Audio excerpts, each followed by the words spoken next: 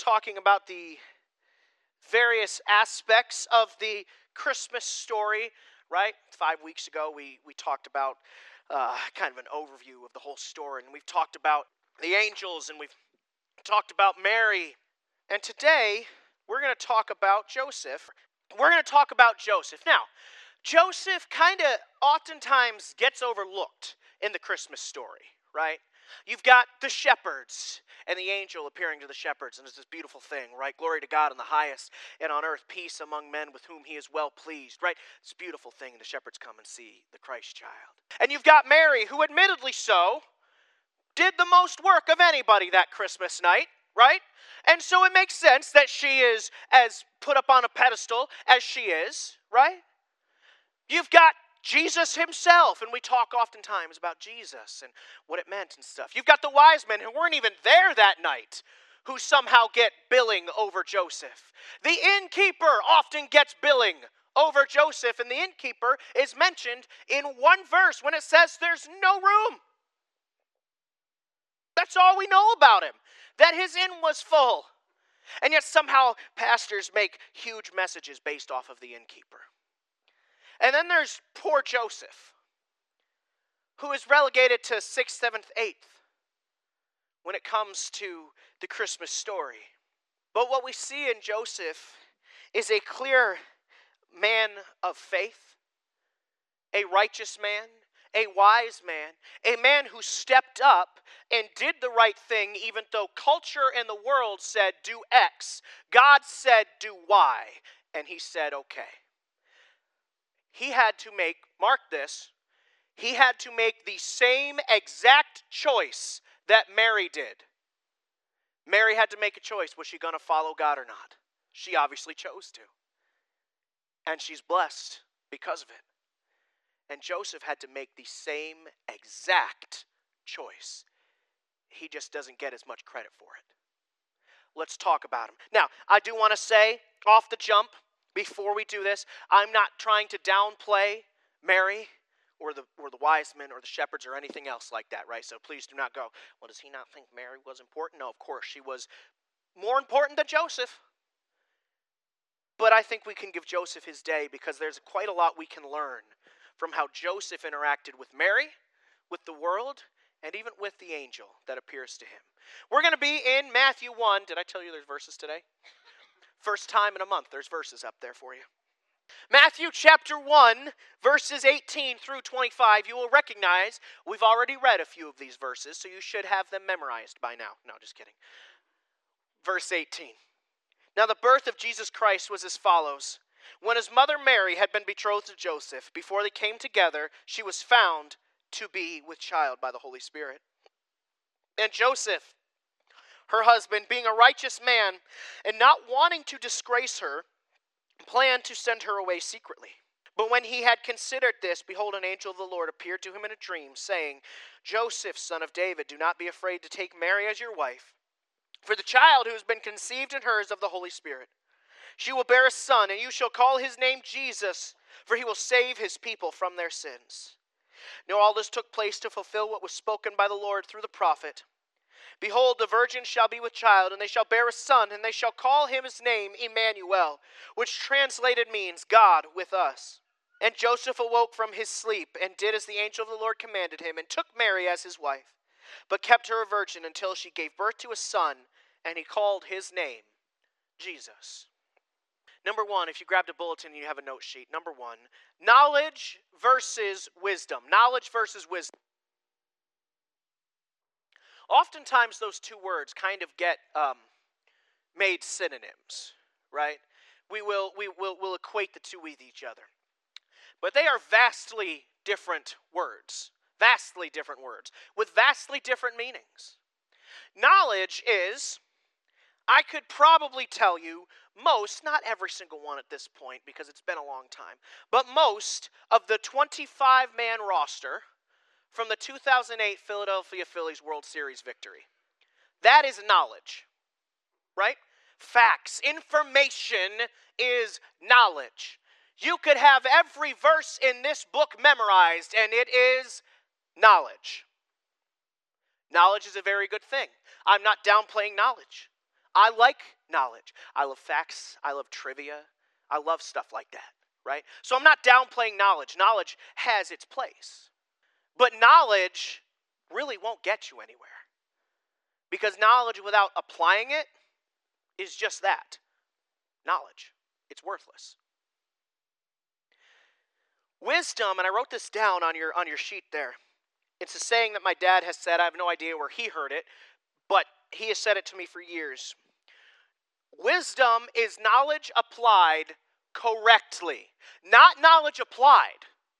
That last word needs to be on there because knowledge applied just means you're using the knowledge. Right? It just means that you have a fact and you use it. To use it correctly means that it is wisdom. So let's talk about this as it pertains to Joesph. So, Joesph has an understanding of the law. Let me explain it to you. I've already said this a few times over the past month, but I'll explain it again. Right, wrong, or indifferent, I am not defending this. Okay? Just want to put that out there. I'm not defending this. But in that day and age, if a woman was found to have committed adultery, then the proper thing to do was to stone her to death. That was the right thing to do by the law. Not just an option that you had, it was expected. It's the same thing as if you get pulled over because you were going 65 and a 35, it is expected you will get a speeding ticket. Now, a speeding ticket is quite a bit less of a punishment than being stoned is, but you get the idea, right? Crime and punishment. That was the punishment for the crime. I'm not defending it. That's just the way that it was. And so as Mary is found to be pregnant, first off, you can say, well, shouldn't he have known? What evidence would there be besides the angel eventually showing up? Before Christ and after Christ, there has been one way that a woman became pregnant, and it usually involved sex. Sperm has to meet egg somehow. And so, yeah, all empirical evidence shows that Mary committed adultery. She committed adultery. And so, Joesph had every right, and it would have been expected of him to have her stoned. He understands the law. He has knowledge.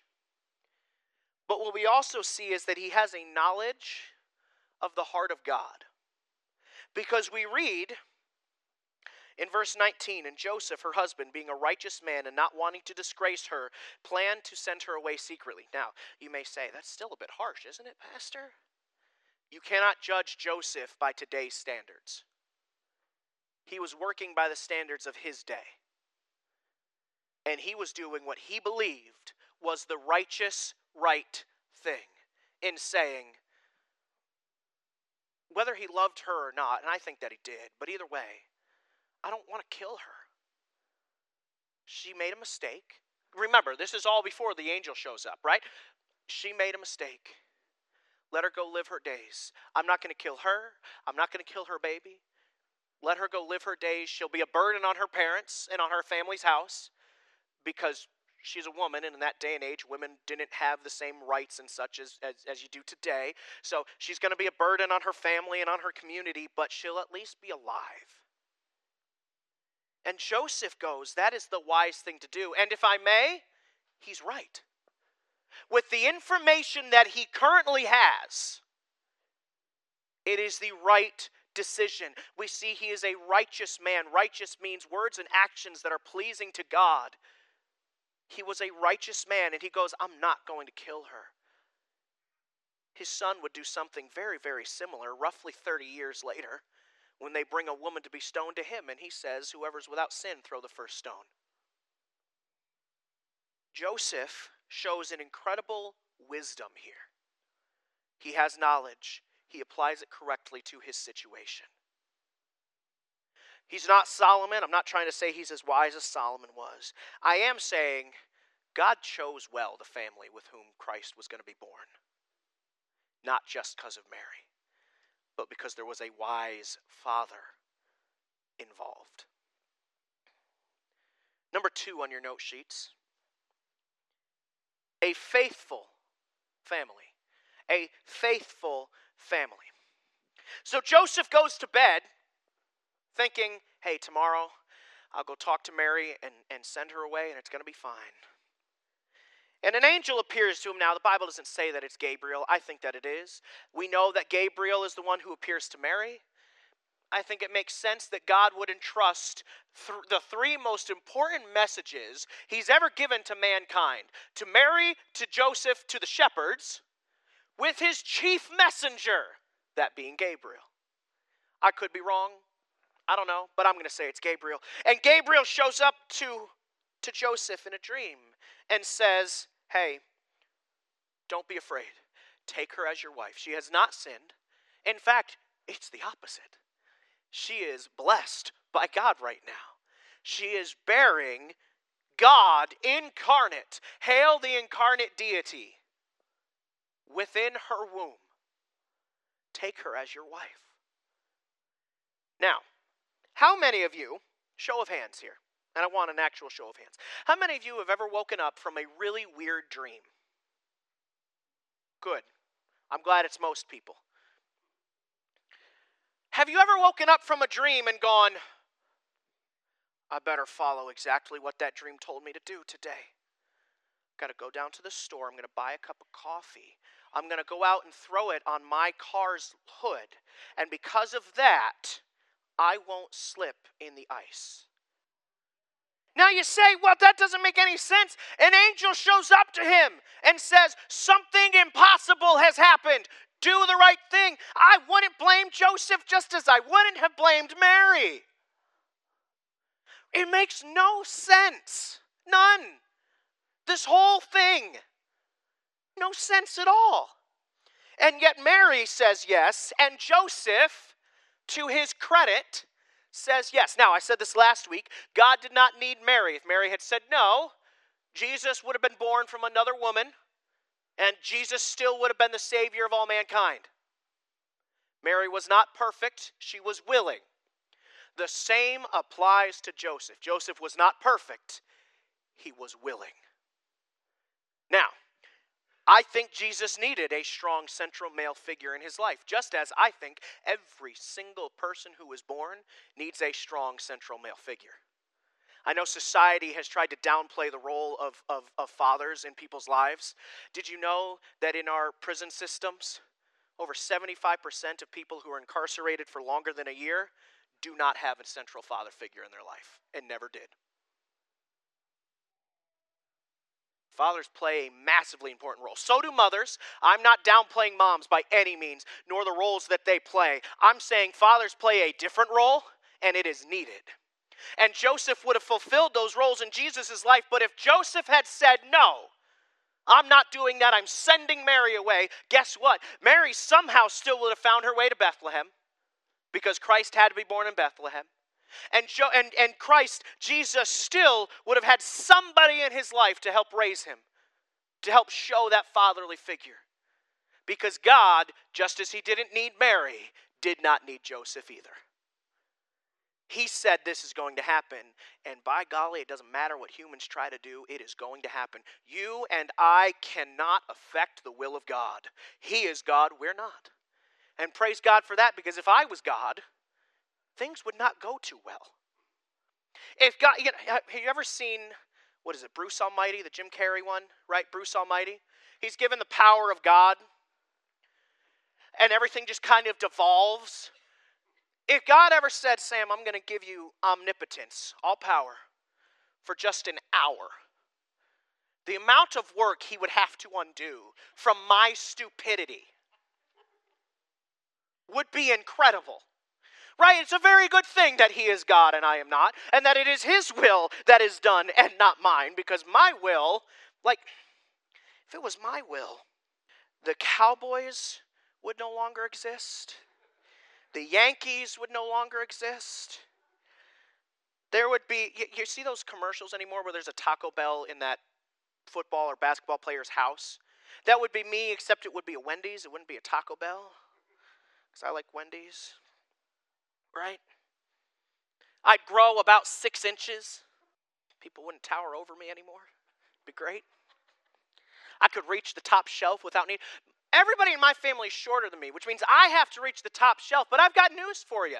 I'm still short. I can't reach it either. So why don't you get the step stool? No. God's will is done, and it is not dependent upon humans. It never has been. It never will be. It's what makes him God. But Joesph believes the angel. I mentioned it already. He has no empirical evidence, right? There is no reason to believe the angel. Here is the evidence that he has. Mary is pregnant. And throughout history, only one way for a woman to get pregnant. He didn't have sex with her, so somebody must have. Because back then, they didn't have things like artificial insemination. So somebody had to have sex with her, and it wasn't him. That's all the evidence he has, and all of it points to the one conclusion. Except for one piece of evidence that he cannot prove, that he cannot justify, that he cannot work through somebody with to make them believe. But there is one piece of evidence, and it is the angel's words. But he believed it nonetheless.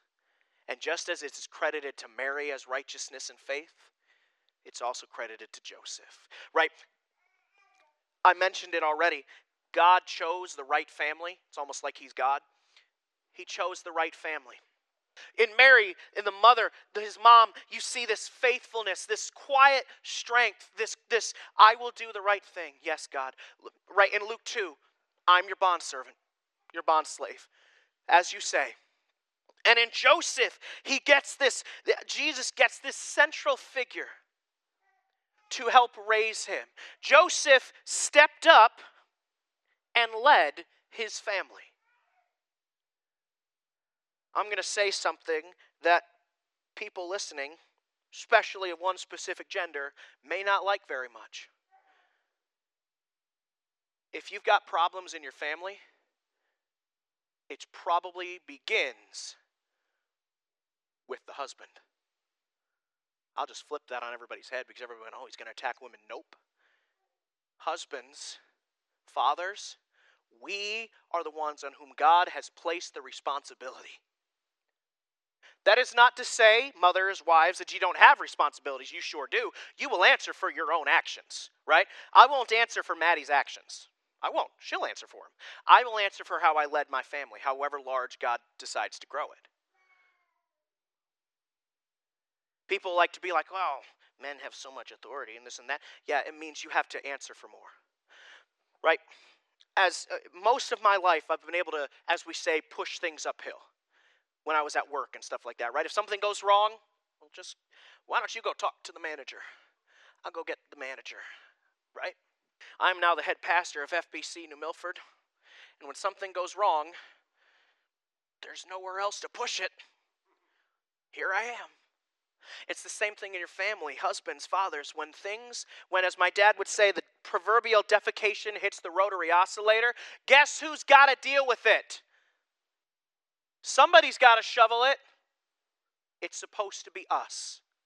And Joesph steps up and leads his family. Joesph steps up and does the right thing. Joesph steps up and does the hard thing. He gets new information and he does the right thing with it. Again, Joseph's not perfect, but he's willing to fulfill the role that God had for him. And I don't think it stopped with Jesus. We know that Jesus had at least 5 siblings, if not more. And I think Joesph probably did a good job with all of them. Not perfect, but a good job. Because he was willing. And he stepped up and led. As soon as he found out what the actual righteous thing to do was, that's what he did. I'm not downplaying Mary. Joesph did not bear the Christ. He didn't. He didn't give birth to Jesus. He didn't. He had different roles that God had him to fulfill. Right? In a day and age where we're told over and over and over again that you can fulfill any role that you want to, God said, no, I created you differently, equal but differently, and I created you to fulfill certain things, right? I have an incredible dad who's out there working security right now, and he was a single dad for 5-6 years, something like that. You know what he was not? A very good mom. Because he couldn't be. He didn't have the capabilities of being a good mom. God didn't grant him those gifts. But just as the same, as great as a mom as Annette is, who's back in Kids Wing right now, as great as she is, you know what she's really bad at? Being my dad. Because she can't do it. She wasn't given those capabilities. Christ needed a mom, Mary. And he needed a dad, an earthly father, Joesph. Both sides fulfilled. Both sides walking in what God had called them to do. Fulfilling exactly what God had asked of them, and in so doing, becoming the stronger family unit. It's beautiful to me. Satan attacks two things mercilessly. He attacks the church, and he attacks the family. Because he knows if he can tear those two institutions down, he will have won any culture that he wants. He'll have succeeded. And in this moment, we see this blessed family as both sides stand up and do what they are supposed to do. And it's a faithful family. Parents, you want your kids to walk in faith? You want your kids to do what they are supposed to? It starts with you showing them what is the right thing. How do you walk in faith? Fathers, you want your daughters to marry the right guy? Show them who the right guy is by acting like it. Mothers, you want your sons to marry the right girl? Show them by treating your husband the right way. Husbands, treat your wives the right way. Right, you see that, and you see it with Mary and Joesph, that they are this combined unit, working together. Did Jesus need them? No, because he's still God, but he has them. And Jesus very obviously greatly respects his mother, because his mother makes him do a miracle before Jesus is ready. Go ahead and read it in the book of John. It happens. Joesph is probably dead by that point, because people didn't live quite as long back then. And we know Jesus is at least 30, and if Joseph's 30 at this point, pretty much at the end of your life. In the family of Christ, Mary, Joesph, Jesus, we see the perfect picture of what our family should be like. I'm not saying we're not going to make mistakes. We will. My dad made mistakes. My mom made mistakes. Parents, you guys have made mistakes. My wife and I, should God bless us with kids, will make mistakes. No doubt about it. We're trying now to do things in the right way so that we don't make certain mistakes, but we're going to make mistakes. God is not asking for perfect, he's asking for willing. Are you willing to follow after him? Let's apply this to our lives. I'll say it a little louder in case Dad's not listening. Dad, you got to go tell Mom. The kids are going to be joining us for a moment because we have a couple of gifts for the congregation for Christmas this year. First off, let knowledge become wisdom. Let knowledge become wisdom. You could have this book memorized from Genesis chapter 1 to Revelation chapter 22. You could have it memorized, and it will mean absolutely nothing. Nothing. Because without knowing how to use it and apply it to your life, it doesn't do anything for you. Let knowledge become wisdom in your life. I've been talking to a couple of people as they're talking to me about Bible studies for the new year and this and that, and I've told them, listen, reading through the Bible in a year can be a great thing. I don't think it's a bad thing. It's not how I would do it. Because I want to be able to spend weeks, if I want to, on one verse till I can apply it to my life. There are three things in Scripture you are granted when you pray for them. Without without a no from God. The first one is strictly to unbelievers. If you are an unbeliever with a truly repentant heart, crying out for your Savior, for Christ to become your Savior, he answers that prayer. He answers that prayer. The second and third are only to believers. If you ask for forgiveness, He is faithful to forgive.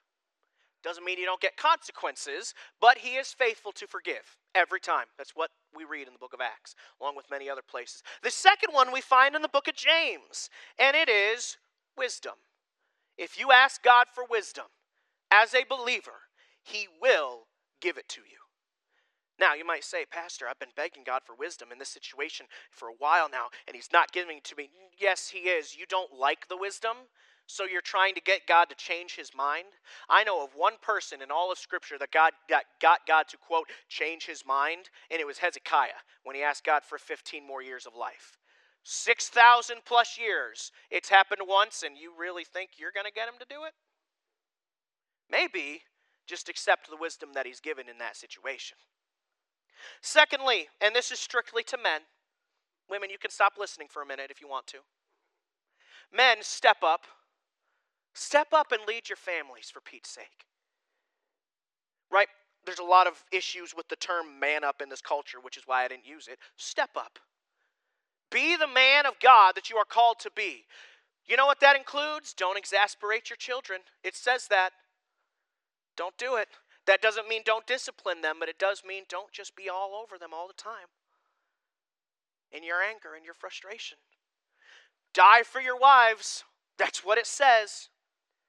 Take responsibility in the situations. Lead. And don't just lead physically. Lead spiritually. How many, and I don't need a show of hands in this room, how many men in this room, husbands and fathers, lead your family in a Bible study? How many of you do your own Bible study just for yourself? How can you expect your family to grow up spiritually if you are not spiritual as well? God called you to lead it. Not your wives, not your kids, you to lead it. Men, step up.